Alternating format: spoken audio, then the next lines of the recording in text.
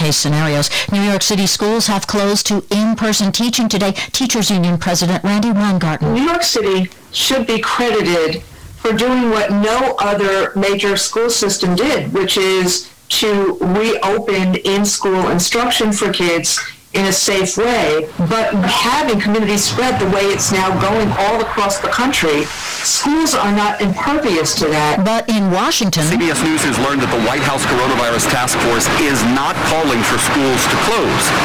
They're not calling for that because they say the data doesn't suggest that the virus is being a big spreader and spreading in schools. However, you know what they all are calling for?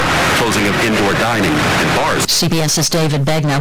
Early results suggest the Oxford AstraZeneca trial vaccine has minimal side effects in all age groups. The vaccine is extremely well tolerated in those who are over 55. But it's not clear yet if the vaccine actually works. President Trump's said little about the pandemic lately, a lot about the election. He still insists he won. The Trump campaign continuing to pursue recounts in several states, though the election officials involved insist any discrepancies uncovered so far are minor and highly unlikely to affect any of the outcomes. In Israel, a controversial visit by America's top diplomat. Mike Pompeo became the first Secretary of State to visit an Israeli settlement, touring a West Bank winery built on land claimed by the Palestinians. Today, the United States Department of State stands strongly to the recognition that settlements can be done in a way that are lawful and appropriate and proper. Most countries consider Jewish settlements to be illegal under international law. Robert Berger, CBS News, Jerusalem. 1 week before Thanksgiving, turkey prices are down, with many families planning smaller Thanksgiving Day dinners amid coronavirus.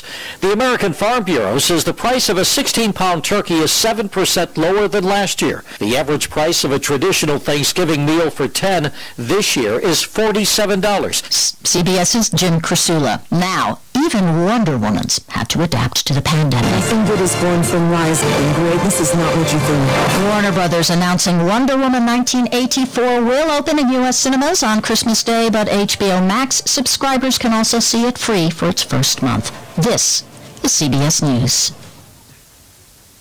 These days, better nutrition and stronger immunity are essential. That's why Eggland's Best gives you and your family more, so we can all be at our very best. Only Eggland's Best.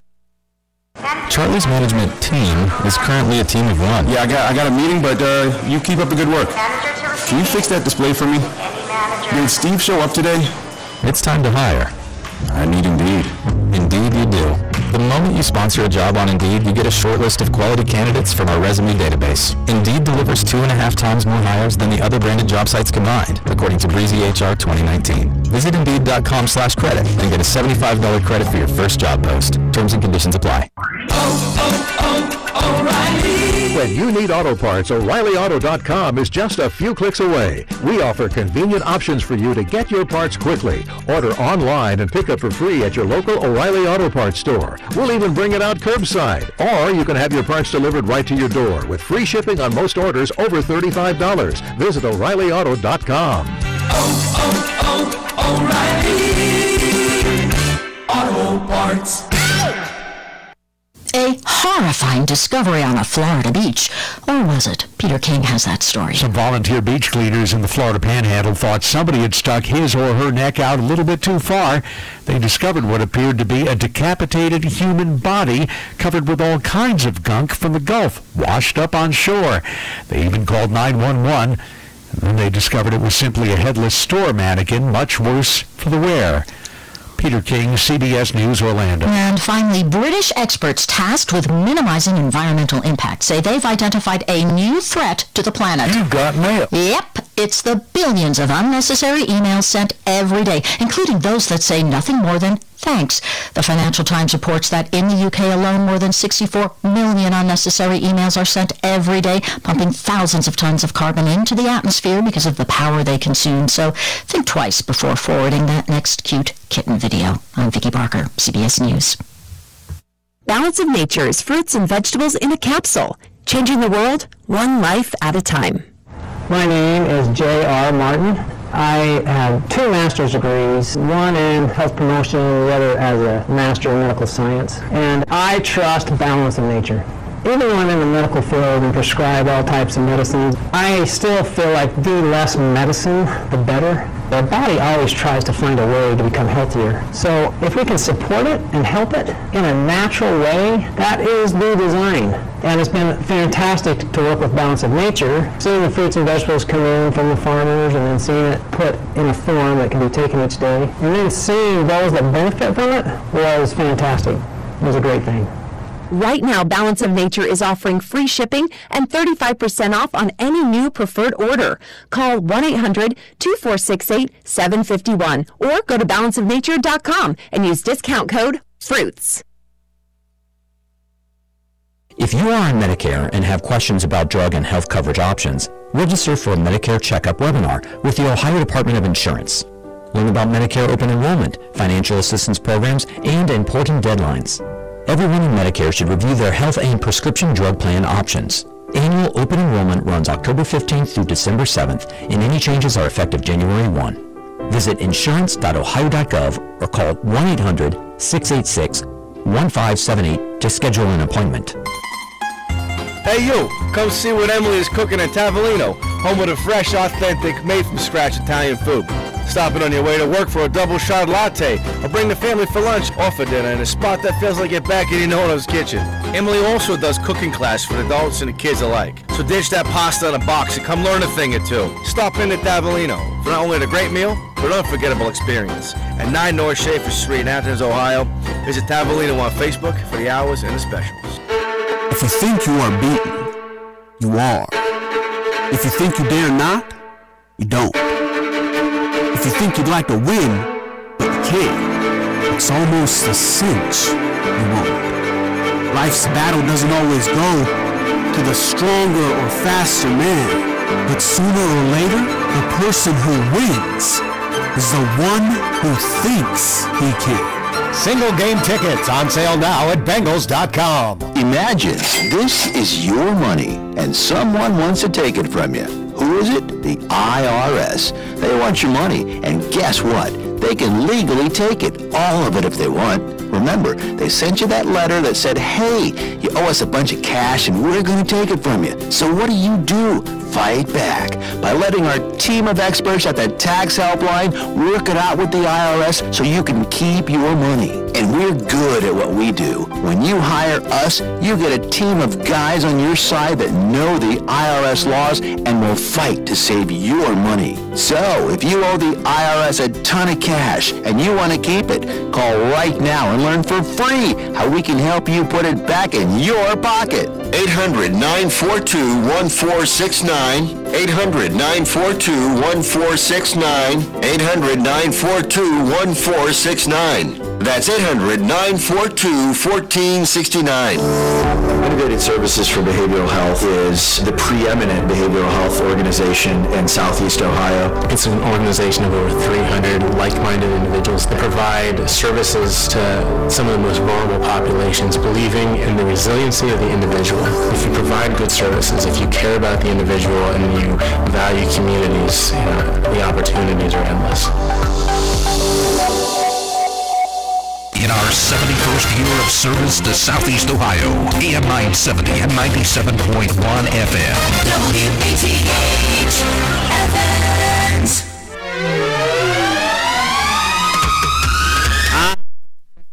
1 week from Thanksgiving.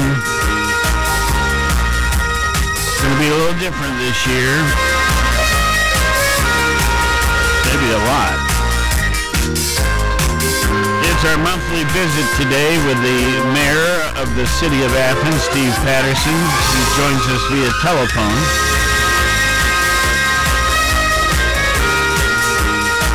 And I bet between the two of us, we can just fix everything. And I mean everything.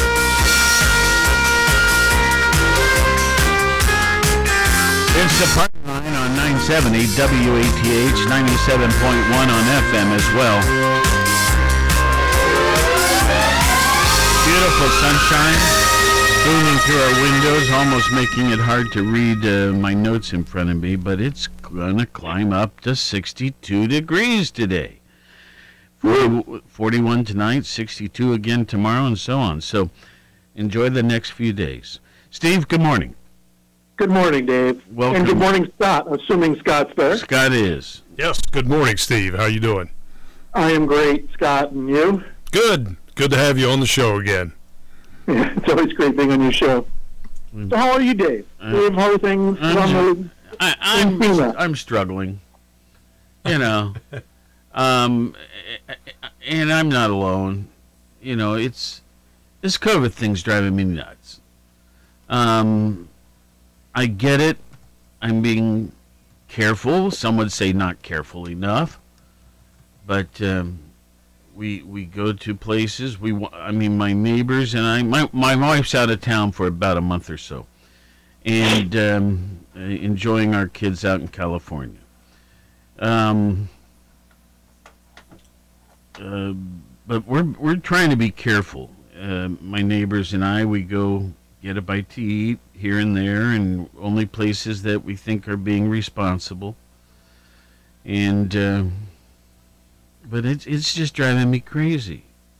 I want to do things. I'm a very social guy, you know what I mean. And it's just it's tough. Anyway, well let's get on with things. First of all, it is what it is. The governor, I think our governor's doing a terrific job. You may differ with that, I don't know. But I love the fact that he meets regularly with the public. We broadcast that each Tuesday and Thursday and other times when necessary. I like, you know what I'm getting at, right? I do.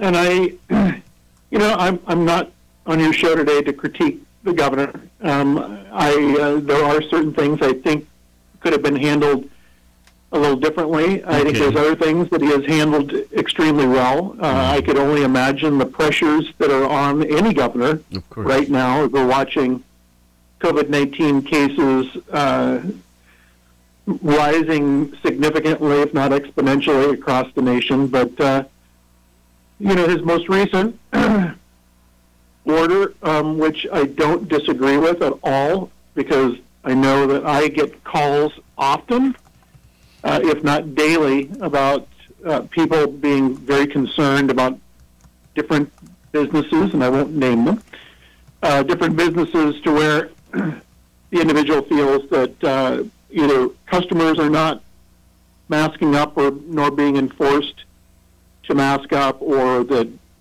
employees aren't wearing masks. We certainly do have a face covering ordinance in play and have since July 13th, 14th. And the people can certainly call the non-emergency number at the police department, which is 740-592-3313.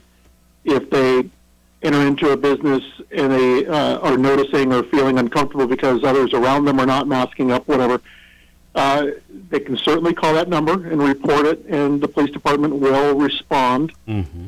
The recent order from the governor, I find to be, I think will be helpful. The curfew?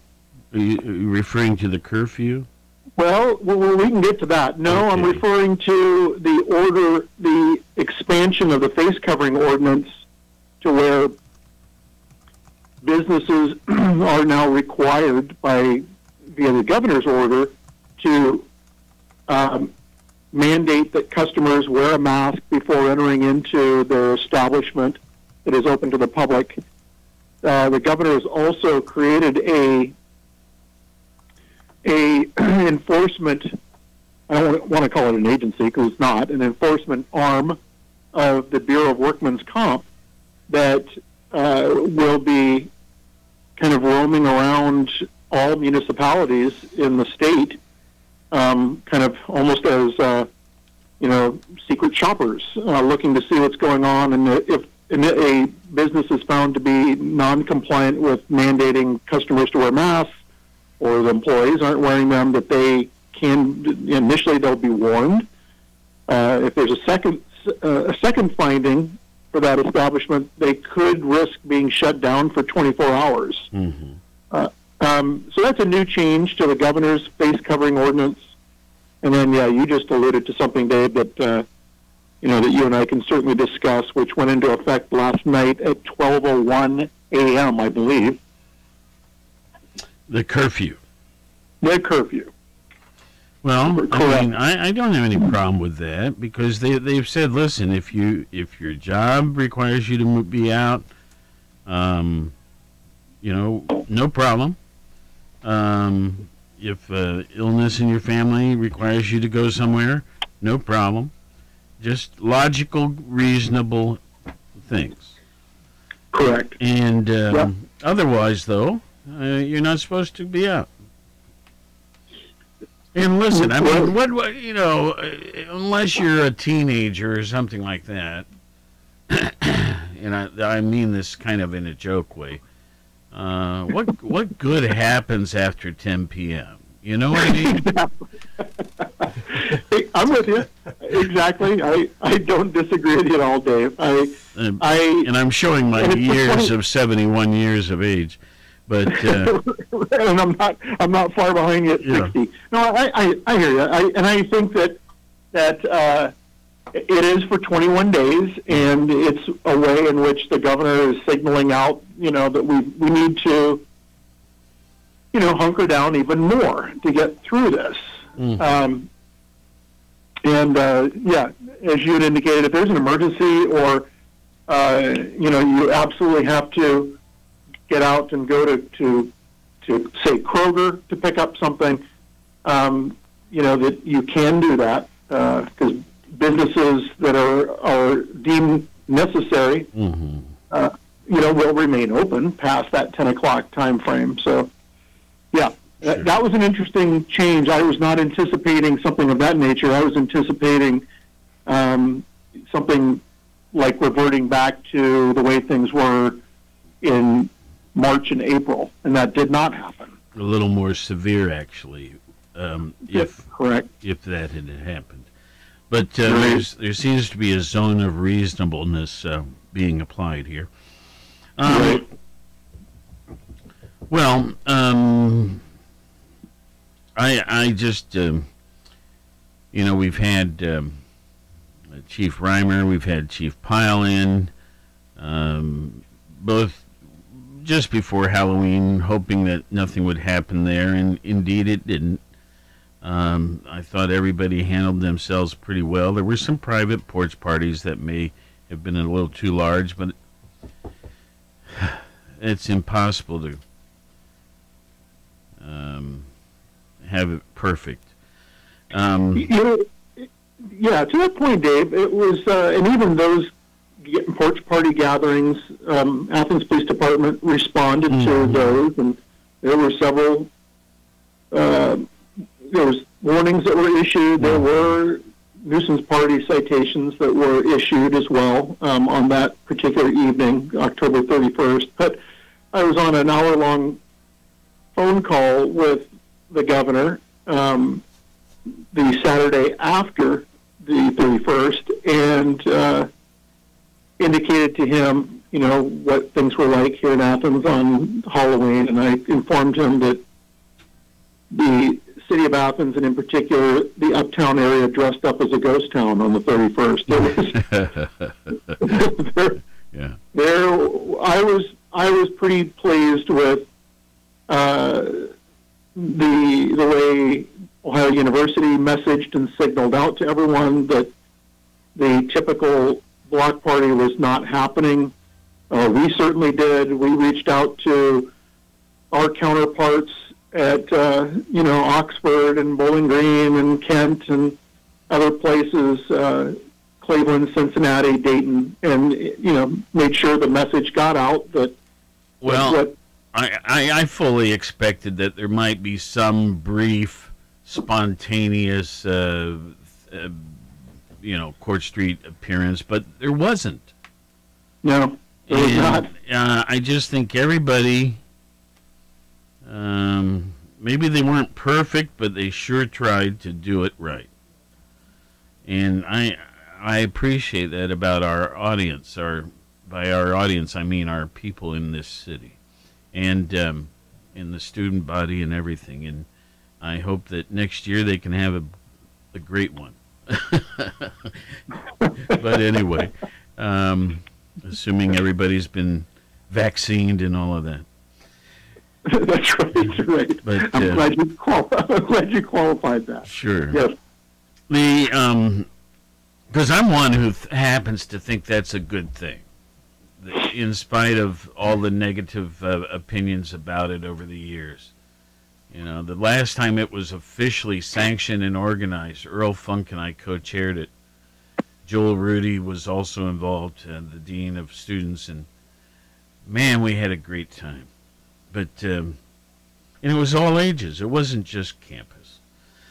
Well, anyway, but it scared the hell out of the city because we had 40,000 people show up. You know, Right, so instantly, oh my gosh, we can't handle this. We got to kill this thing. But okay.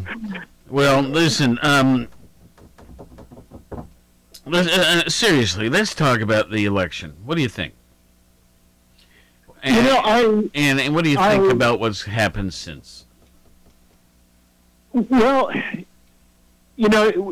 just didn't know, quite honestly, going into the election, Dave, how things were going to turn out. And it was the thing that was the most impressive, and I think this is important for the listening audience to know, is that when I look at the number of people who turned out to vote, when we've got, almost half of the nation, which is unheard of, record numbers turning out to vote, that's a testament. It's a testament to those who were wanting the current administration to stay in office, and it was also a testament to those who viewed that change is necessary for our democracy. And so I'm really proud of the United States for turning out in such great numbers. And that's number one. Number two, I was pleased with the outcome. I'm really pleased with the way poll workers put themselves, in some cases, in harm's way to make sure that it was a fair and safe election. Right. My wife, for the first time ever, volunteered and was a poll worker, and she found it to be quite rewarding and enjoyed doing that. But, that's to some people, that's a calling to work in that environment, especially under a pandemic. But I have to give a lot of credit locally to Debbie Quibby, who really is the director for the Board of Elections and keeping things rolling, and quite notably so that the Athens County Board of Elections is one that is kind of a go-to example for other boards of election across the state of Ohio. That the level at which they take care to make sure that everyone's ballots are protected and handled properly, and full counts and whatnot. That was wonderful to hear. And I think there was a lot of concern post-election, even after the winner of the election was declared at the presidential and vice presidential level. There was a lot of concern over what could happen, and I think there's still concern, but I think things have kind of gone pretty smoothly, have gone fairly well moving forward. So, again, I think a lot of people were bracing for things to be much more difficult or things to be contentious, much more contentious, and that didn't necessarily, at least locally, did not manifest itself.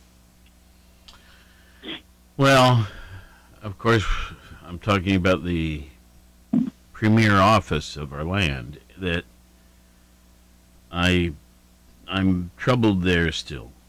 And I want, there must always be cooperation between one administration and the next, and a smooth crossover and a complete exchange of information. And it doesn't matter who wins, who loses, that must occur. And there seems to be a reluctance to have that happen yet. And that's concerning to me.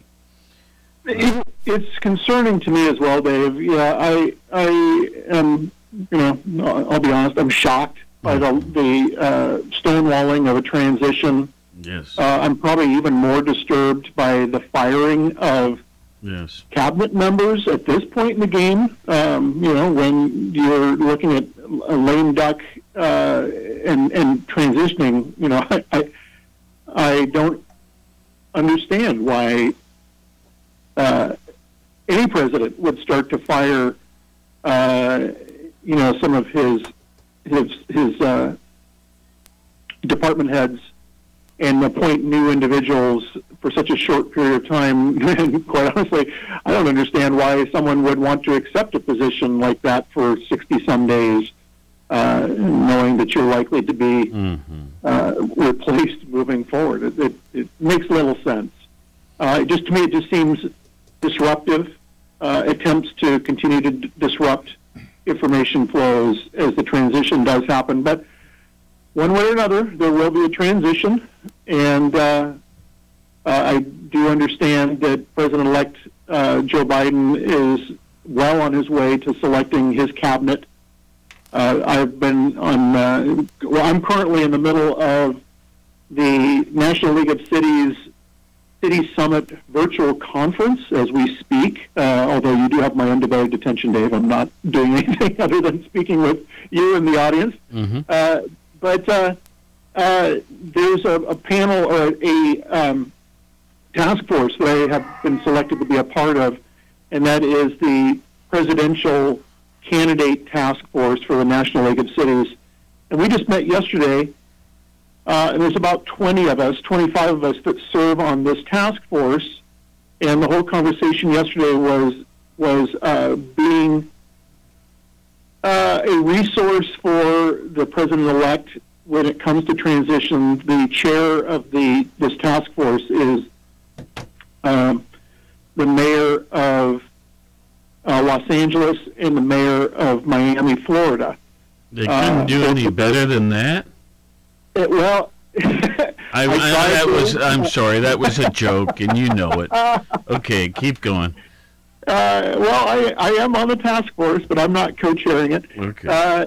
But it was a great conversation because the conversation was basically, what are the things that the National League of Cities feels strongly about in making sure that we are at the beck and call of the president-elect to help in any way, shape, or form. And some of the things that we spoke about were things that were not only backburnered by the current administration, but were stonewalled in some cases. And that is, things like immigration reform, the climate change and the Paris Climate Accord, infrastructure. There's such a huge need, especially now with coronavirus, the COVID-19 pandemic, is we've got significantly decaying highways and bridges, nationwide that need to be addressed moving forward, and making sure that that's at the forefront of the president-elect, as well as one of the things that we really struggle with, Dave, and you know this as well as I do, in southeastern Ohio, is our broadband deserts. Equal broadband access for everybody is important. We're looking at businesses right now, large and small, that have learned to adapt to remote working for their labor force, which I think in some cases, businesses large and small are realizing, do I really need to have the overhead of a bricks and mortar location for my labor force when they could be effectively working from home? Granted, they have reliable broadband that's of the speeds that are necessary to conduct their business. I think the big cities that have, even some small cities that have strong fiber systems and the ability to operate remotely, Southeast Ohio struggles in that venue. We really do. And I think now is that point in time in which that could finally, we can make some significant headway, not only in rural communities, but also in urban communities where they struggle as well within certain areas. You know, with the remote teaching and so on, there have been some improvements. Some of them are Band-Aids, others are more permanent. But I do feel that's being worked on. So, right. Because this may continue for a while yet, and it pointed, and it also made known to officials the areas that were dark, where maybe they hadn't known before. So anyway, let's unless you have more on that, let's keep going here. You know, Court Street has in the last, well, it's always looked good, but in the last few years particularly looked good. One of our staff members keenly involved in that, and Les Cornwell highly supportive of that. Is that going to happen again? It is going to happen again. I'm glad you mentioned Mr. Cornwell, Les Cornwell. He had contacted me and wants to change the lighting scheme a little bit, and I am in favor of what his idea is. So absolutely, it's going to happen again this year. And hopefully it'll look even more beautiful than ever before.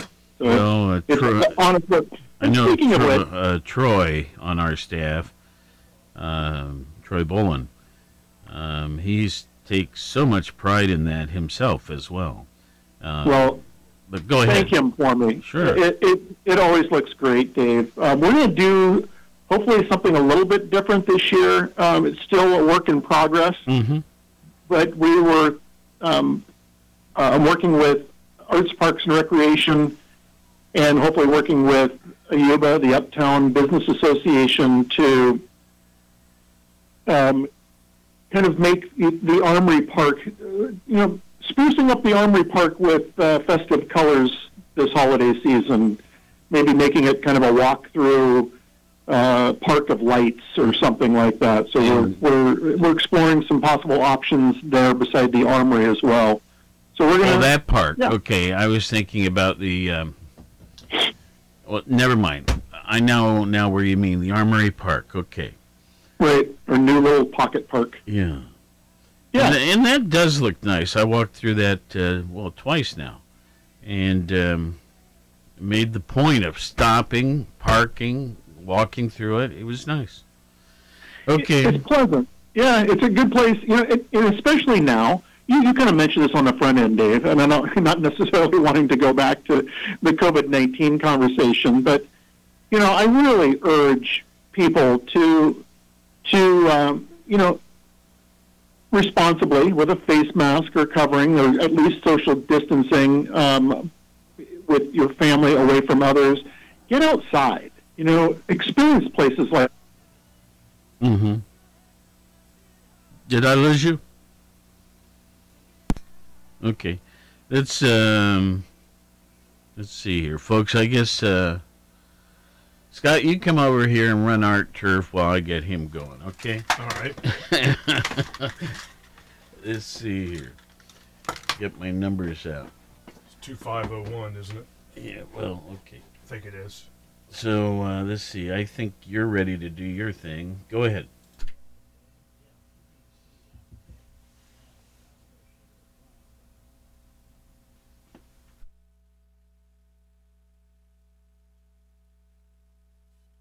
INEPT, Inept Tech, 2468, who do we appreciate? Oysters, oysters, raw, raw, raw. And here we are, fans, in the fourth quarter of the Toilet Bowl football game in Flushing. The Oysters of Inept Tech leading Flushing State by a score of 9-7. Late in the ball game, 37 seconds left. It's fourth down. The Oysters have the ball back on their own 12-yard line, and we have Coach Art Turf, Mike, down on the sidelines. Let's see if we can listen in and see what the Oysters' strategy is going to do. All right, all y'all boys, listen up. Can't talk too good now. Been yelling the whole ball game. All we got to do is run out this clock. We got ourselves a victory. All right, we're going to punt the ball out of here. We're at Wedgman. Wedgman, where are you? Can't find Wedgman. We got to run us a play. All right, everybody listen up. 82, ABX zig out. We're going to run out the clock. Come on, let's go. Time back in on the field. The Oysters are not going into punt formation on fourth down. They're going to run the ball. The quarterback, 3rd and 12, has it. He pitches the ball back to Needles Norrigan in the backfield. Norrigan running with the ball. Now back to Shorty Summers. Summers cuts to the right. They're about to bring him back. He pitches the ball back to half-time Hines. Hines is going to pitch it back to Norrigan. In the end zone, it's going to be a safety, and the ball game is tied at 9-9, and we're going to go into overtime. We'll be back with that overtime period right after we pause for this message. And we're back with you at Flushing for the final conclusion of this Toilet Bowl football game. The Oysters of Inept Tech and Flushing State tied 9-9. The Oysters, for some reason, did not punt the ball on fourth down, and Flushing State was able to trap them in the end zone for a safety right on the final play of the game as time expired to send it into overtime. Now Inept Tech has lost the toss again, and they'll be kicking off to start the overtime period. Sammy Sidewinder, the kicker, is ready to go. The lines are down. He approaches the ball, and there's the kick. It's a high, twisting in-over-end kick. Paul Plunger, the ace running back for Flushing State, is going to take it on the 15, moves up to the 20, he's to the 25, gets a block to the 30, moves left to the 35, now to the 40, 45, 50, Inept Tech in pursuit. Jeff Gibson misses a tackle on the 35, he's down to the 30, down to the 25, the 20, they're not going to get him, and Plunger goes into the end zone for a touchdown. And this sudden death overtime period has ended. Flushing State has won this Toilet Bowl football game by a score of 15-9. Oh, what a tough loss for the Oysters. I wonder if we still have the mic down on the sidelines where Coach Art Turf is. Oh, what a heartbreaking loss it was. Coach Turf, if you can hear me, a touchdown run on the opening kickoff of overtime. What a way to lose a ball game. Well, all I can say is it was a fine ball game. Listening again, sports fans, for the next thrill-packed interview with the head coach of the Fighting Oysters of Inept Tech, the coaching legend in his own mind, the one and only Coach Art Turf. All right. Okay, we did it. Unexpectedly, though, we were, of course, with the mayor and lost our connection. So excuse the interruption there, but that is such a funny show. Okay. Flushing State. Yes, and Inept Tech.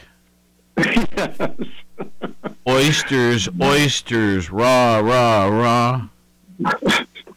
And it goes away. Okay. Let's get back to our place. You know, we've always been proud of the international student community that calls Athens home. And with this COVID thing, they've been presented with some additional problems and challenges. And you and I talked about it just a bit before the show. There's been several efforts to try to help them out, and why don't you share with us some that are still going? Sure. And David, you're well aware of this, that the Athens Rotary has had several food drives to help put money and food, yep, as well as supplies into the Bobcat cupboard over at in Baker Center and have that dedicated to the international students. That has been wonderful. There has been a number of other fundraisers that were hosted by a number of different organizations, and that has been very helpful as well. That is ongoing. The real challenge, Dave, becomes with both the graduate and the undergraduate student body, to where a lot of them had internships or trainingships that would have been lined up for the summer, which would have been paid internships, because what stipends they did receive were for the academic year, but not for the summer. And that kind of vaporized, for obvious reasons, over the summer. And it really put a lot of the international students in a real precarious situation to where they weren't eligible for employment because of their international status, being on student visas. And as I was told early on by Faustina Mensah, who at the time was the chair of the International Student Union, that they were going to be short in total about $450,000 collectively of what, and in need of that much money to continue on. A lot of them could not fly back home. They didn't have the money to fly back home, or they didn't want to risk flying back home and then not able to come back to the United States, back to Athens to continue their training this fall. So that struggle still goes on. So, I just would like to put that out there that hopefully people listening might be interested in donating food to the Bobcat cupboard at Baker Center, or reaching out to Diane Cahill, who is the individual who represents the international students in Ohio University. So there used to be an organization, community-based, that took an extra focus on the international students that we host here for several years of their careers.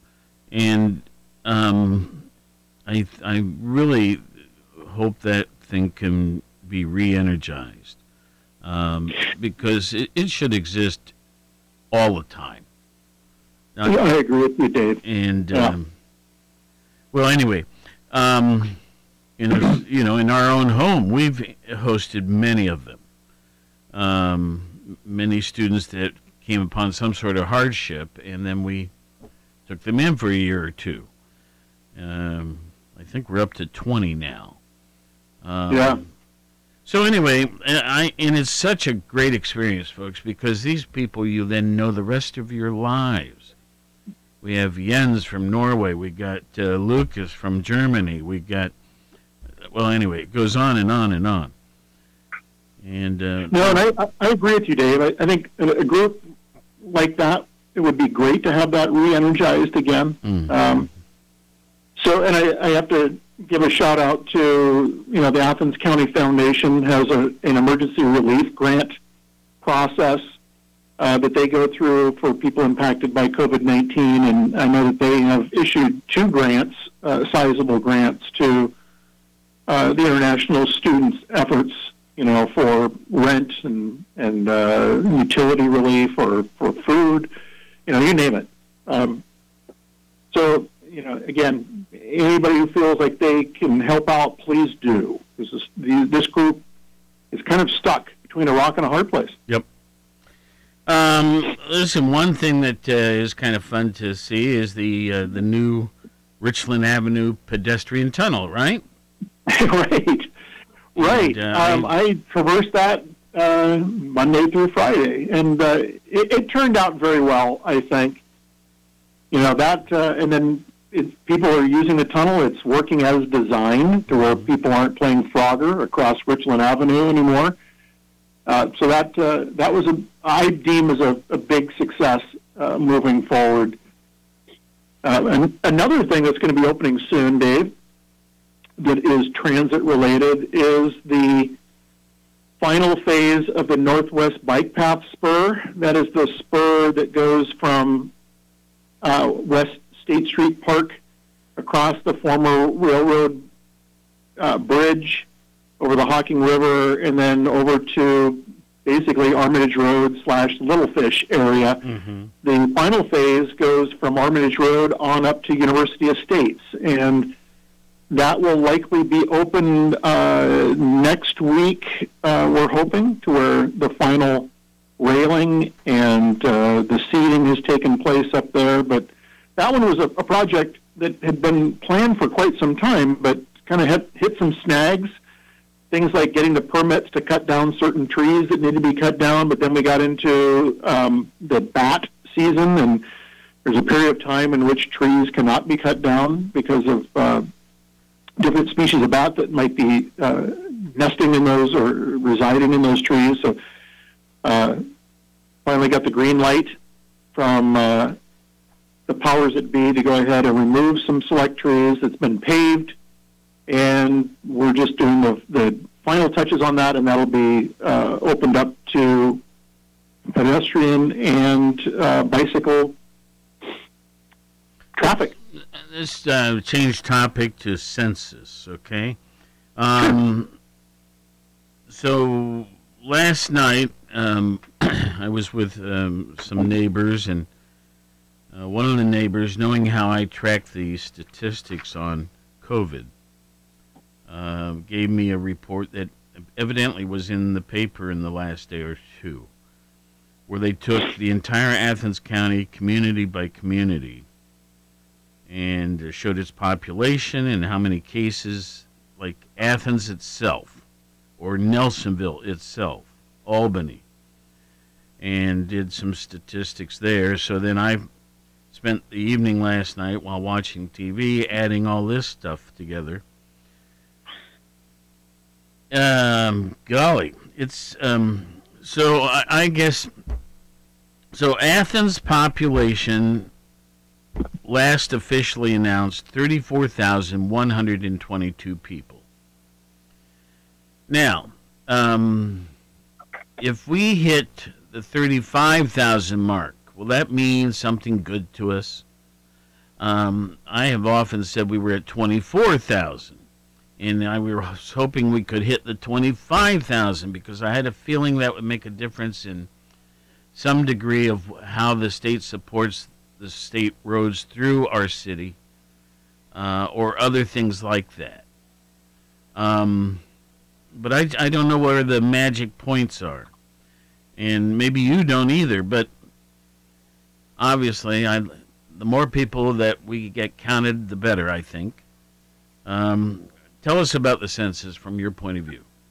Sure. You know, in some census tracts in the city of Athens, we did better than we did in 2010. Two, most notably, did better than 2010, and that's your goal, is to get a better count than you did the previous time.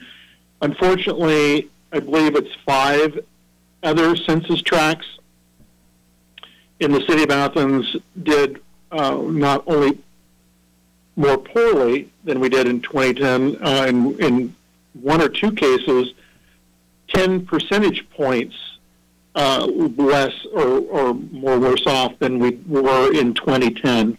That's troubling. Yeah. Let me go back to a comment you made, Dave, and that is that you're right in that we were running at 24,000 and something estimated, because every year the Census Bureau kind of uses their formula to say, okay, you've increased since 2010 and by X each year, and we were at 24,000 and something, and we were expecting, and still somewhat are, I guess, expecting to exceed 25,000. When you exceed 25,000 from a program's funding perspective, and most notably through the Ohio Department of Transportation, there's a granting mechanism that we've been very successful at getting money through, which is called the ODOT Small Cities Grant.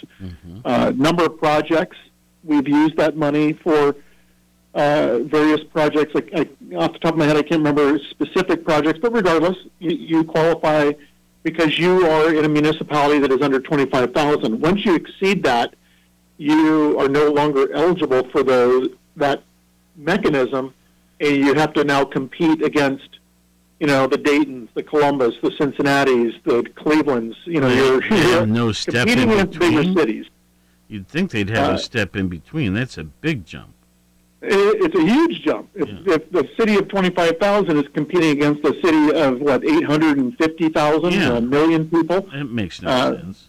That becomes a little more challenging. However, I have to give, once again, huge credit to my staff down at Engineering and Public Works, with Jessica Dine is the interim director for Engineering and Public Works.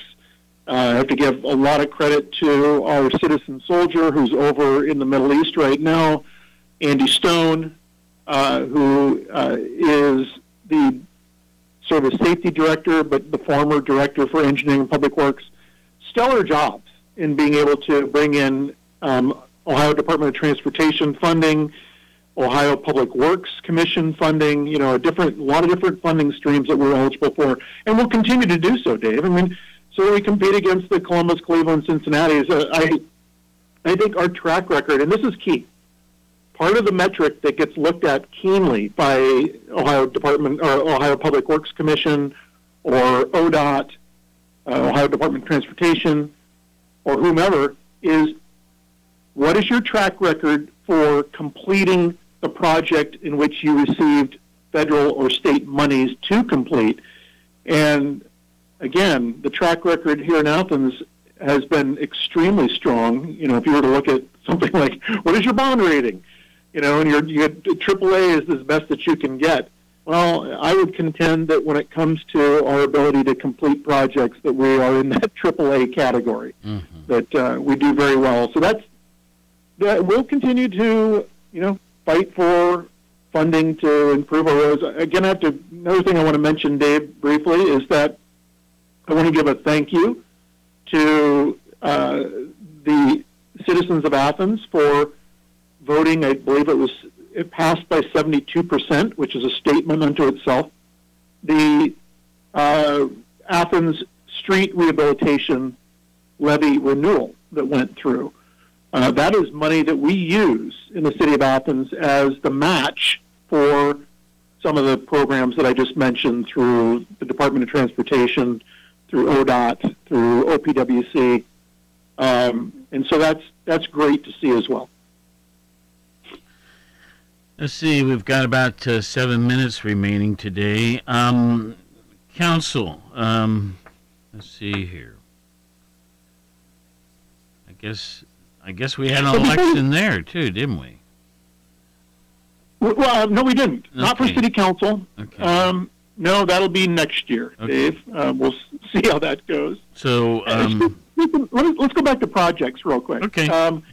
So the city of Athens receives every year something called the NOPEC Energized Community Grant. It's something that comes because we're in we're one of the participating cities in the gas aggregation through a group called NOPEC, Northeast Ohio Public Energy Council. And we get about $11,000 plus, give or take, $11,000 a year. We have to apply for it, but we have been consistently getting that money, and we're eligible for that money. The first year we got the solar lighting for the bus shelters. Last year we got these solar picnic table umbrellas, and they're down at the community center for people to recharge their personal devices, your cell phone, your tablet, whatever. We received another grant this year, and this year what we're going to do is standalone solar street lights in an area of the city, and we're doing a lot of work on the west side with LED lighting, which is different than what I'm describing to you. So we're going to enhance lighting on the west side.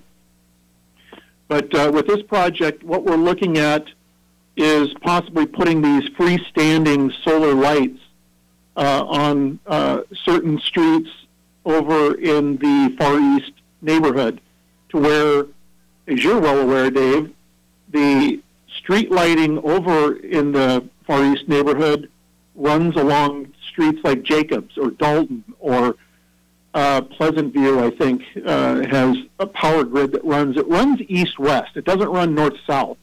Yet the blocks are long north-south over in the Far East neighborhood.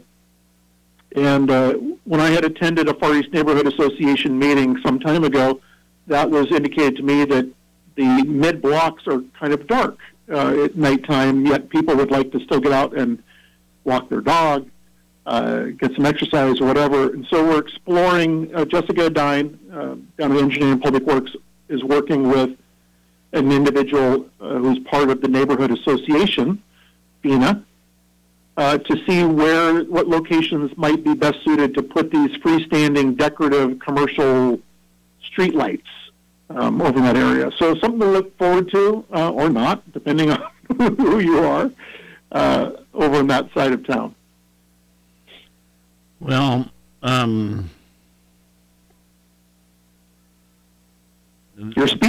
Logue has had some interesting and different and creative ideas, and he's been presenting them to the different neighborhood, I should say, associations. And some have met with favor, and some have been said, nah. But I don't know. I love the fact that ideas are being talked about. Yeah, I agree. And some of them could be really cool. So I think we should keep that up. We do. We need to constantly explore things, Dave. And to that point, when you mentioned Paul Logue, Planning Commission is meeting today at noon, and the only item on our agenda is approval of the 2040 Vision Comprehensive Plan, which Paul Logue has done an outstanding job getting that together. So that's something to look forward to. And then Planning Commission will vote on it, and after that, depending on how the vote goes, actually not dependent, it's still going to go to City Council. So it'll go from Planning Commission on to Council, and Council will take it up and hopefully adopt it before we get into 2021. Well, you work closely with the president, I know, of the university. They need us, we need them. And it's a good relationship. Keep that up and keep building it up. And even some of his lieutenants, they need to be connected to our lieutenants, if you know what I mean. I do. I do. Anything? We left anything out today? Just real quickly, Dave, I know we're running out of time. Yep. I do have a couple vacancies for boards and commissions, if I could share. If anybody's interested, please contact me. Shade Tree Commission has a vacancy, as does the Joint Police Advisory Council has two. We're looking for someone who works in the victims advocacy world as a candidate, and also someone who is a commuter into the city of Athens who might be interested in serving on the Joint Police Advisory Council. So please reach out to me, 592-3338, if you're interested in serving on any of the boards and commissions here in the city of Athens. Of course, it's predicated upon there being a vacancy. Yeah. And I would just tell you, if ever a vacancy opens up again in Arts, Parks, and Rec, after 22 years of chairing that, I would love to do it again. So, anyway, it was Paul Weil, right? Sure. Yeah. Who finally said, Palmer, we had term limits on it. You should not have been on there 22 years. So I had to leave. Oh, well, listen, thank you. You're welcome. And keep up the good work. We'll talk again soon.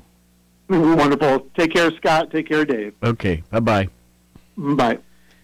All right. Let's see here. Shouldn't it be time? In our 71st year of service to Southeast Ohio, AM 970 and 97.1 FM.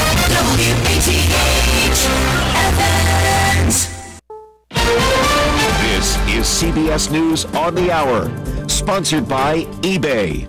I'm Vicki Barker in London. As Minnesota heads into 4 weeks of tough COVID restrictions. Bad. We have not seen our health system in this much stress ever in our career. Dr. Dimitri Draconia of the VA healthcare system in Minneapolis.